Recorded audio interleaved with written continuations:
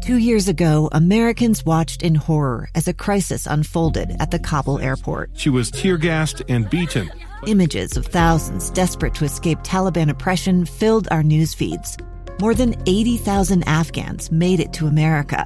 But the story didn't end there. It was very cold. There was no power, no heat. Who would help our newest neighbors? I'm Andrea Smartin. In Stranger Becomes Neighbor, you'll hear the stories of some remarkable refugees who left their homes and their dreams behind, only to start over from zero. Their only possession was 3 blankets. And you'll meet Americans who stepped up to help them. You want me to come when you deliver your baby. What can one person do in the face of an international disaster decades in the making? That's Stranger Becomes Neighbor. Find us at kslpodcast.com. Follow us on Apple Podcasts or anywhere else you listen. Good morning. KSL News Time is 5 o'clock. This is Utah's Morning News. I'm Tim Hughes. And I'm Amanda Dixon. KSL's top story this hour. The storm has mostly moved on from the Wasatch Front, but it left behind some extra cold temperatures. KSL News Radio's Adam Small joins us live with the latest. Adam? Amanda, the storm broke a daily record, bringing more than a foot to the Salt Lake Valley. It definitely delivered on the forecast. It was a historic storm. Either way you look at it, the 9th biggest storm for the month of February. KSL meteorologist Matt Johnson. But now today we often talk about the warm before the storm, but now we've got the cold afterwards. Only in the low 20s right now in Salt Lake City, only getting up to a high of 34 today for the high. But the good news is it's short-lived. Tomorrow we're looking at the high 30s, potentially back up in the 40s already by Saturday. Reporting live, Adam Small, KSL News Radio. We're on day 2 of school schedule changes because of the storm. KSL News Radio's Kate Davis continues our team coverage. Kate?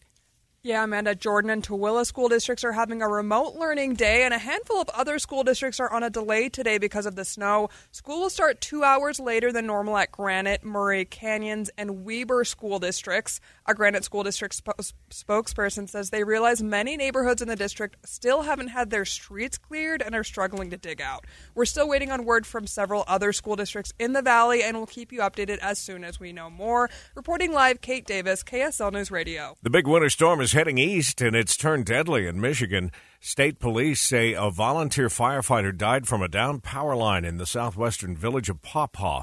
Here's Matt Paul with Detroit-based DTE Energy. Our largest concern is really the ice and how much ice is going to accumulate, and then the combination of that ice with the wind. Hundreds of thousands of customers without power across Michigan.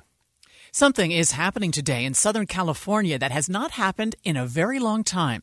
ABC's Alex Stone. Here in Southern California, admittedly, most people will tell you they're not accustomed to the snow. They don't know how to drive in it. Today, there is a blizzard warning for LA County, the first one in over 30 years. Snow moving in tonight from a cold storm out of Alaska. Low snow levels not seen since 2009. Could have snow at the level of the Hollywood sign. The California Highway Patrol already warning mountain highways will close. If it is not safe for the motoring public to use those highways, we will shut them down. Drivers are being told to fill up their gas tanks and bring food and water in their cars in case they get stuck. Alex Stone, ABC News in L.A. County. That'd be a little bit of a shocker, wouldn't it? Snow in L.A. Yeah. Our top national stories this hour. Russian invasion of Ukraine started 1 year ago today. This was President Biden's reaction. Putin is the aggressor. Putin chose this war, and now he and his country will bear the consequences. This morning, ABC's Patrick Reevell is in Kyiv, where he was 1 year ago as missiles started hitting the capital city. I was here on the day of the invasion a year ago, and since then, Ukrainian morale has always been this fierce determination to throw the Russians back. And with the battlefield successes that they've had, it's only really grown. And polls show that the majority of Ukrainians believe that Ukraine will defeat Russia in the long run. They say that this is a decisive period of the war. They're preparing for a counteroffensive in the spring. And they say that if they would continue to receive Western weapons, they believe they can liberate their territory and inflict a true defeat on Russia.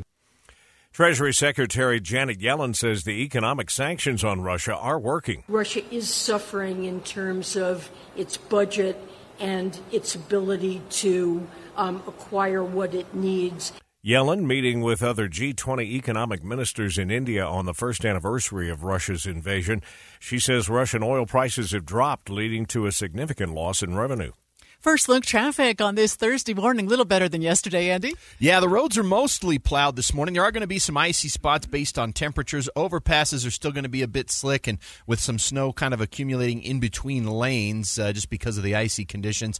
I-215's west side in particular, part of that. Mountain View still looks a bit slick, especially down in the South Jordan area. And then, of course, the Highway 40 is really rough right now between Park City and Heber. Those are some of the worst spots as we start off. Amanda? All right, Andy, we'll check back in a moment. Eye on the Hill 2023, a bill to legalize certain mushrooms in Utah has been put on pause. KSL News Radio's Alessandra Harris explains. The bill proposed by Senator Luz Escamilla would narrowly legalize the drug psilocybin, aka medical mushrooms, in order to give citizens suffering with depression, anxiety, or other mental issues an alternative substance to use for relief instead of opioids. Currently, the trippy drug is federally prohibited in the U.S. and has not been approved by the FDA as a safe or effective substance for medical use. Healthcare professionals are torn as to whether psilocybin should be used or not, but Utah legislators and the Senate Health and Human Services Committee decided to wait for more studies and potential FDA approval. I'm Alessandra Harris, KSL News Radio. Growing national concerns over attacks on power grids and other critical energy infrastructure is leading to a push for a new law in Utah. A Utah Senate committee is working on a bill that toughens penalties for power grid attacks. Attacks on power grids went up more than 70% last year. In South Carolina, the double murder trial of Alex Murdaugh continues, with defense attorneys trying to show that investigators were sloppy and incomplete while working on the murder scene of Murdaugh's wife and son.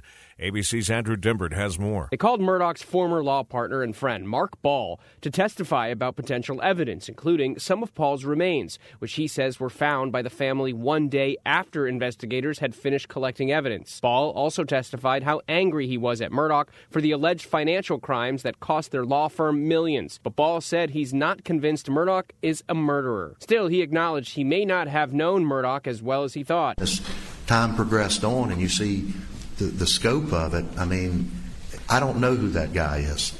The former South Carolina attorney wants to take the stand. Olive oil could soon be the next new item in Starbucks drinks. I don't understand this. And the company is talking it up. Infusing the oleato olive oil with Starbucks coffee and creating a beverage that does two things.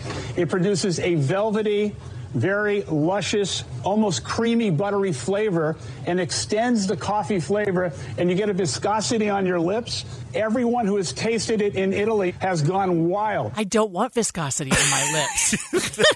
Doesn't sound like an appetizing thing to sell, does it? That's Starbucks CEO Howard Schultz on CNBC. Those looking for viscosity in their morning drinks. 2 years ago, Americans watched in horror as a crisis unfolded at the Kabul airport. She was tear-gassed and beaten. Images of thousands desperate to escape Taliban oppression filled our news feeds. More than 80,000 Afghans made it to America. But the story didn't end there. It was very cold. There was no power, no heat. Who would help our newest neighbors? I'm Andrea Smartin. In Stranger Becomes Neighbor, you'll hear the stories of some remarkable refugees who left their homes and their dreams behind, only to start over from zero. Their only possession was 3 blankets. And you'll meet Americans who stepped up to help them. You want me to come when you deliver your baby. What can one person do in the face of an international disaster decades in the making? That's Stranger Becomes Neighbor. Find us at kslpodcast.com. Follow us on Apple Podcasts or anywhere else you listen.